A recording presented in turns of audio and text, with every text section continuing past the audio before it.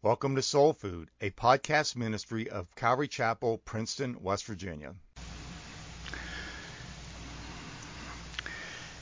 Maybe you heard about the lonely lady who wanted a talking parrot. Going to the pet store, she asked if there was already a bird there who was speaking. Yes, the pet store owner said, this bird has a vocabulary of about 1,000 words and 50 phrases guaranteed to fit almost any occasion. Well, the deal was made and the parrot was brought home in a cage. But the next day, the purchaser went back and said the parrot had yet to say a word. That's to be expected, said the pet shop owner. Try giving the bird a few of the toys here in the shop for her to use. It just needs that to feel at home. Well, toys were purchased and another day went by. The parrot's owner returned and said, there's still been no talking. I see, said the pet owner. Perhaps if you got a bird bath, the parrot would start to talk while using it. A bird bath was purchased, and yet another day went by. The next day, the owner was back with the same complaint. This time, the pet shop owner mentioned that sometimes the bird had been praised in its training by being allowed to ring a little bell. So the parrot's owner bought the bell reluctantly. The following day, the owner was there waiting as the store opened. Still no luck, asked the store owner. No, nothing, said the bird's owner.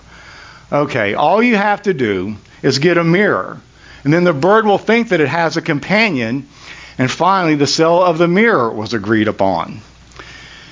Well, the next day, the pet shop owner opened the store and found the troublesome customer had already returned. This time she brought the parrot, only it was dead. What happened? Asked the pet shop owner. Did the bird ever talk? She said, yeah, it was weird. Right before he died, he said, what's the matter? Don't they sell food at that pet store anymore? Sometimes we need to be reminded about what's the most important thing. And that includes whether you're building a temple or building a life. Look at verse 1 with me. Now it came about in the 480th year after the sons of Israel came out of the land of Egypt, in the 4th year of Solomon's reign over Israel, in the month of Ziv, that is the second month, that he began to build the house of the Lord.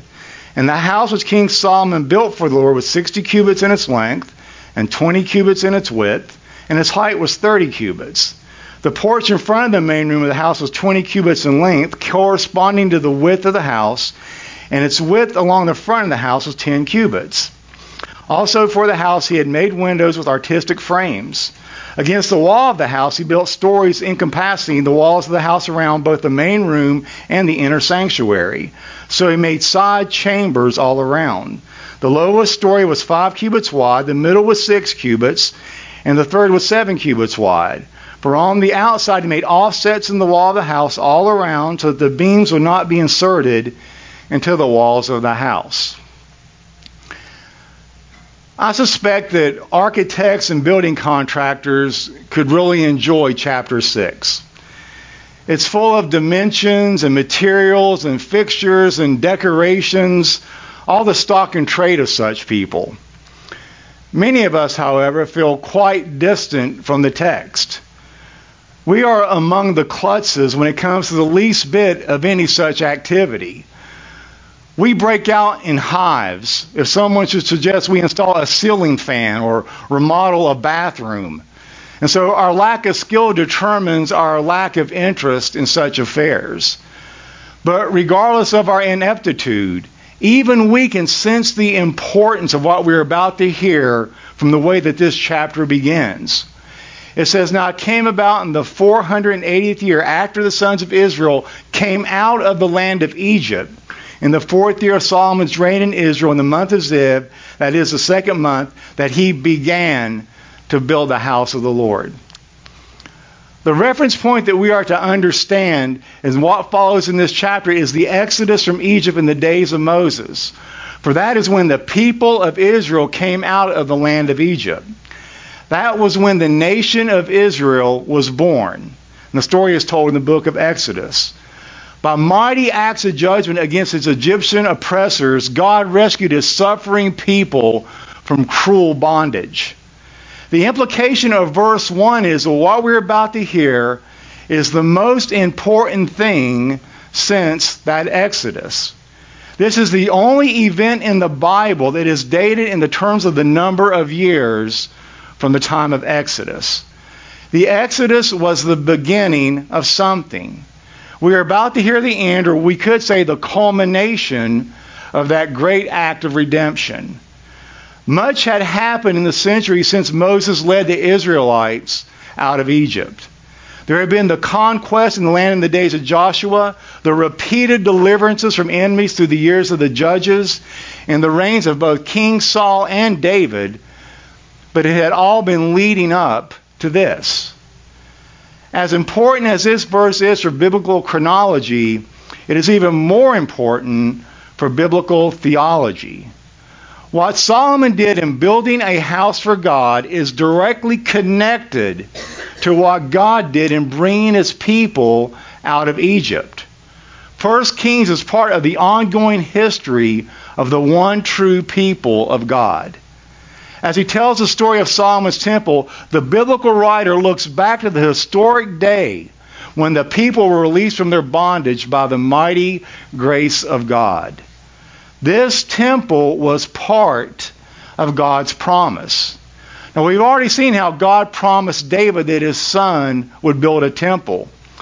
But the promise of God's dwelling place went all the way back into the days of Moses. When Moses sang his victory song on the shores of the Red Sea, celebrating God's triumph over the horses and riders of Egypt, he prophesied then that one day God was going to dwell with his people. This is Exodus 15:17. You will bring them in and plant them on your own mountain, the place, O Lord, which you have made for your abode, the sanctuary, O Lord, which your hands have established. The promise of Moses was fulfilled on the mountain of Zion, where Solomon built a sanctuary for the worship of God. Solomon's temple was to serve as a dwelling place for God, which is why the structure is repeatedly called a house. A house is a place where someone lives. So this new house was to be the dwelling place of God. It was the one place on earth that God chose to receive his people's worship and make his presence manifest. There has never been in the history of the world a more significant building than this house. The world's greatest skyscrapers, the most beautiful architecture with the grandest designs, pale into insignificance beside this building that we're about to see. Now, God makes a similar promise to us today. The most basic promise of his everlasting covenant is that he would come to us and be our God. When God comes to dwell with us, when he comes into our lives by the powerful presence of his Holy Spirit, then we have the best of all blessings, which is God himself living within us. Jesus said, if anyone loves me, he will keep my word, and my Father will love him and will come to him and make his home in him. This is the promise of Jesus Christ for anyone who loves him and believes the gospel, namely that the Father, the Son, and the Holy Spirit come and make their home in your life. We are now given the dimensions of the temple in rather archaic terms. A cubit is the length of a man's arm from elbow to fingertip, or we would say about 18 inches. So the temple was approximately 90 feet long, 30 feet wide, and 45 feet high.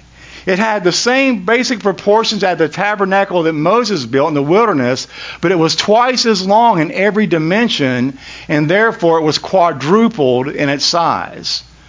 Roughly speaking, the temple was about the size of a church sanctuary that could sit about 250 people.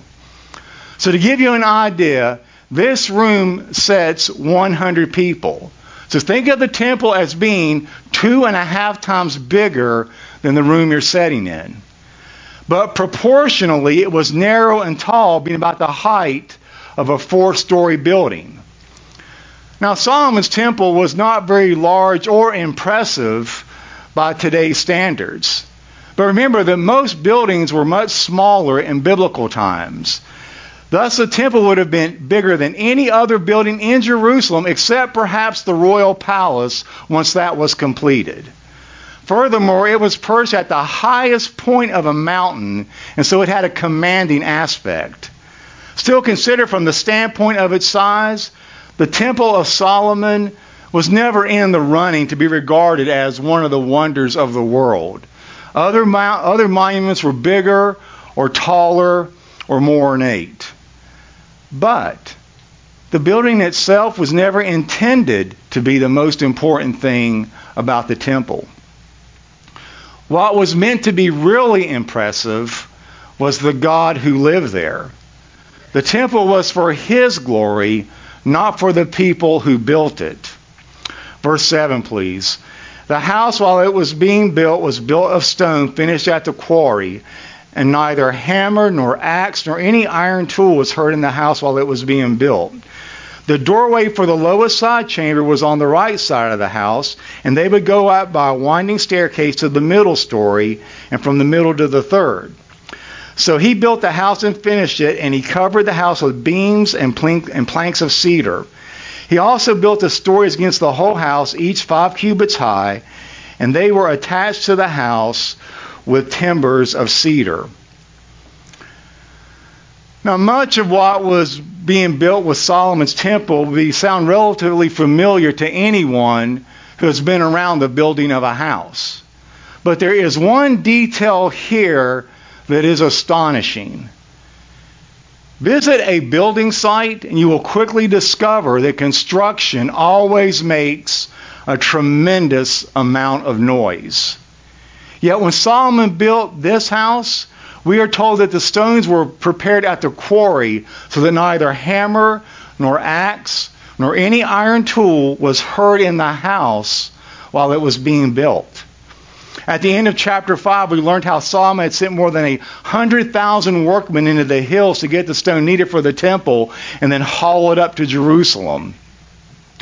These men skillfully shaped each stone with their tools, making sure that it was just the right size to fit into the temple. So when it came to finally erect the temple, they noiselessly set each stone into its proper place. So this was no ordinary building site. Care was taken to take the usual commotion of iron tools far away. You can imagine considerable skill would have to be required to perfectly prepare those stones at the quarry so that no further shaping at all was needed at the location. Josephus says it was so perfectly crafted that you could not even put a penknife between the stones. One other thing. I think the relative silence of the building would also have enhanced the sense of order and dignity of the building. As it says in one of the Proverbs of Solomon, prepare your work outside. Get everything ready for yourself in the field, and after that, then build your house. But this was more than an example of just good planning. It was also a witness to the holiness of God Almighty. This was the building site for God's holy temple. The place where Habakkuk would later say, "The Lord is in His holy temple. Let all the earth keep silent before Him."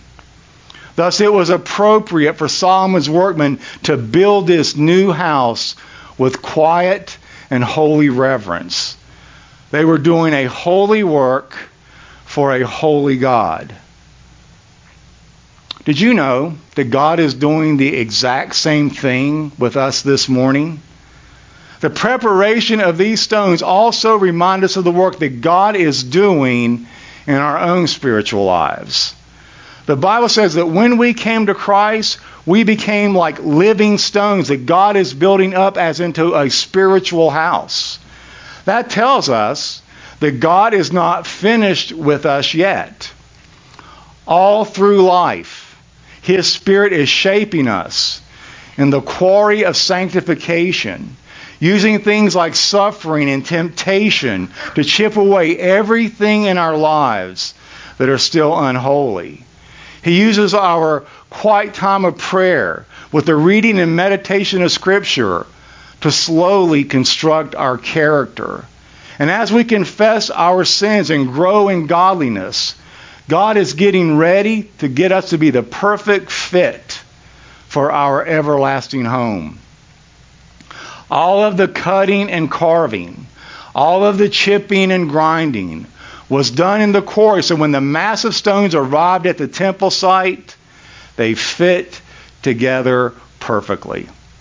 What an amazing sight it must have been to watch that temple go up silently like that. We too are living stones, my friends.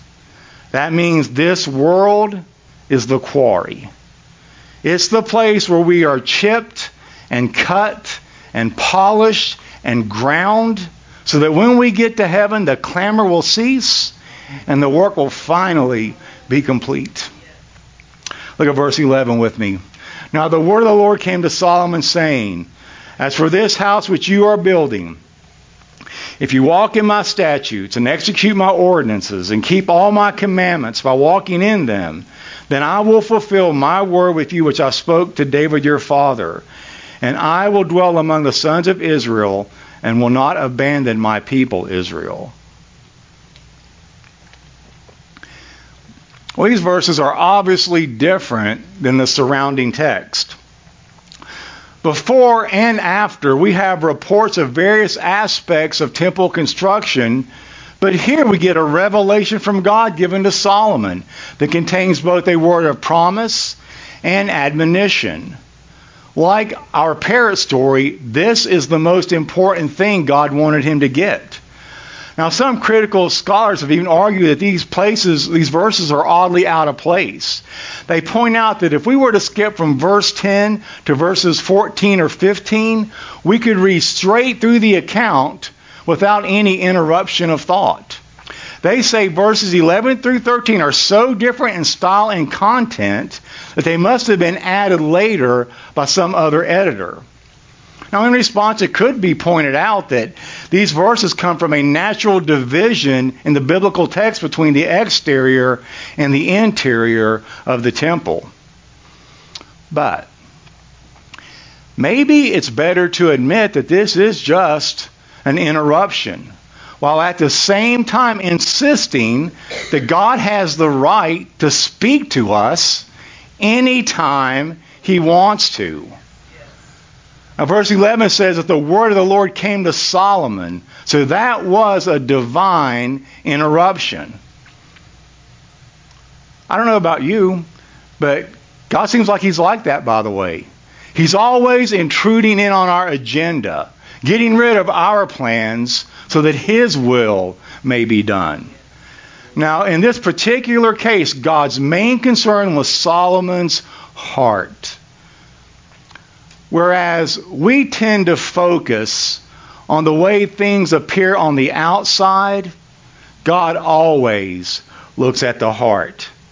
He wants us to consider what is going on the inside of us.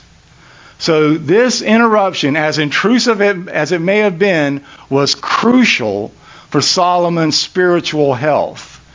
Now, God did not tell Solomon to stop what he was doing. He did not disapprove of Solomon's temple, but he wanted to make sure that as he undertook that project, that he did not lose sight of what should have been his top priority. So God interrupted Solomon to remind him to do everything in obedience to the will of God. He was saying, Solomon, this is what really matters to me. And it's simple obedience. To me, Solomon, what is in your heart is far more important to me than what you do with your hands. So even while the construction was going on, God called Solomon back to a very important reality. In the midst of the building project, he says, walk in my statutes, execute my judgments, keep my commandments, and then I will perform my word. In other words, the Lord was saying, I'm not so concerned about building a building as I am about building you. This is an important reality check for everyone, not just King Solomon. We are often tempted to think that what really matters to God is what we do. And of course, what we do does matter.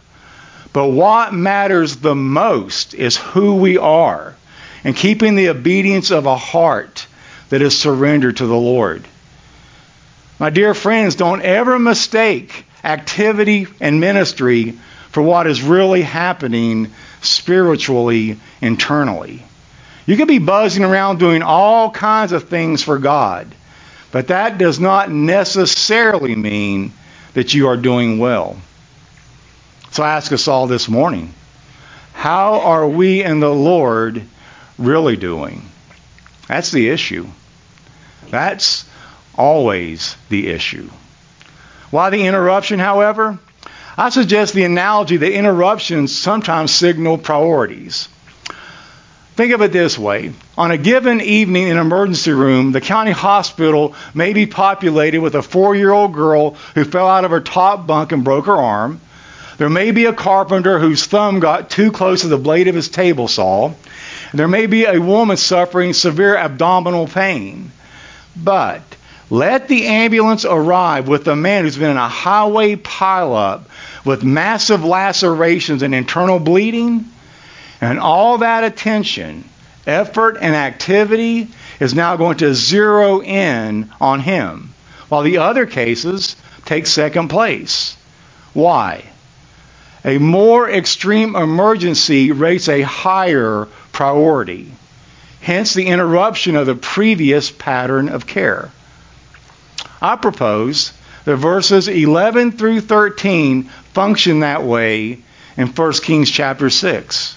It's all very well to describe the temple under construction. But what is far more crucial and important to God that preempts this description is that there must be personal obedience to God's commandments if Israel is to enjoy all that that temple is going to signify. So how did Solomon do?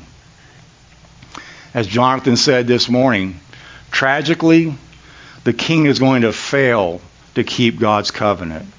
We've already seen some early warning signs that Solomon's heart was not fully devoted to the Lord. And when we finally get to chapter 11, we will see that for all of his wisdom, he did not end his reign nearly as well as he began it.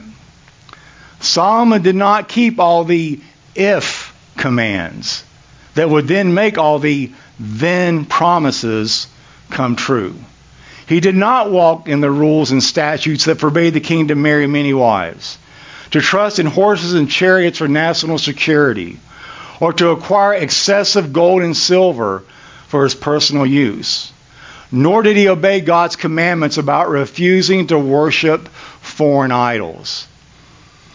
And as a result of Solomon's unfaithfulness, the people of Israel did not receive the full blessing that would have been theirs if the king had kept God's covenant. Solomon's throne did not last forever. And when he dies, Israel is going to become a divided kingdom. And although God did live with his people for a time, eventually even his glory is going to depart from the temple. The same if-then statements also explain the gospel of our salvation. As we study the Old Testament, we look in vain for the one perfect king who can keep perfectly the covenant of God. Now, David and Solomon are actually two of Israel's best kings, but they both had severe and fatal flaws. David was a murderer and adulterer, and Solomon married many wives and worshipped idols. Most of the other kings were even worse. And even the best of them fell far short of the perfect obedience to the law of God. Israel's king did not walk in God's statutes, obey God's rules, and keep God's commandments. They failed at the if commands, as we have failed and do fail. And they thus forfeited all the then promises. The kings of Israel did not secure an everlasting dynasty for David or enjoy the permanent living presence of God in their community. Yet, all these promises did come true. And God is with his people today by the power and presence of the Holy Spirit. The promises finally came through in Jesus Christ, the Son of David and the greater than Solomon from the kingdom of God. You see, Jesus walked in God's statutes, fulfilling perfectly the whole law of God. He perfectly obeyed God's rules by always doing the Father's will. He kept all of God's commandments, loving his Father with all of his heart and loving his neighbors all the way to the cross where he died for our sins. Jesus kept all the if commands of the law that then opened up all the then promises for you and I this morning. Solomon's failure thus points us to the faithfulness of Christ. Jesus is able to make all the great promises he makes because he met every condition for our salvation. The law has been kept, the debt has been paid, and now God can be with us forever. That should be a great encouragement to us this morning. Because there are times when every believer is tempted to doubt the presence of God. So what should we do when those times start and arise and threaten to overwhelm us? The one thing we should not do is try to work harder for God, thinking if we just did a little bit more for him, then we would have the blessing of his presence in our lives. Listen very carefully here. If having the living presence of God depended upon our own ability to keep all the if commands of the law, then God would have left us a long time ago. Our only assurance lies in the obedience of Christ as the perfect King and the perfect law keeper. Because he was faithful, we are forgiven. And even when we fail to keep God's commandments, we are not forsaken. God does not say to us this morning, if you obey, then I will accept you. But rather, because Jesus has obeyed, I therefore will accept you. Jesus lived for us the perfect life, died the forgiving death, and rose for us from the grave with resurrection power. Whatever doubts we may have about ourselves this morning, there is no need to doubt what Jesus has done on the cross or promised in the gospel. The living presence of his Holy Spirit will be with all those who trust in him. This is what the house that Solomon built was really all about. It was about the Lord not forsaking the people of Israel, but dwelling among them even in their failures. This was his promise to Solomon, which had been spoken to his father David. In other words, implicit in the promise that a son of David will build a house for my name is the promise in verse 13 that the Lord would dwell among his people as they live under this king. We need to pause and appreciate the wonder of that promise. The Bible teaches us that at the beginning, in the Garden of Eden, that the man God created enjoyed the presence of the Lord. But after disobeying him, the man and his wife were driven out from the presence of the Lord and away from the garden. Since that day, the alienation of men and women from God is and has been and will always be the fundamental problem of the human condition.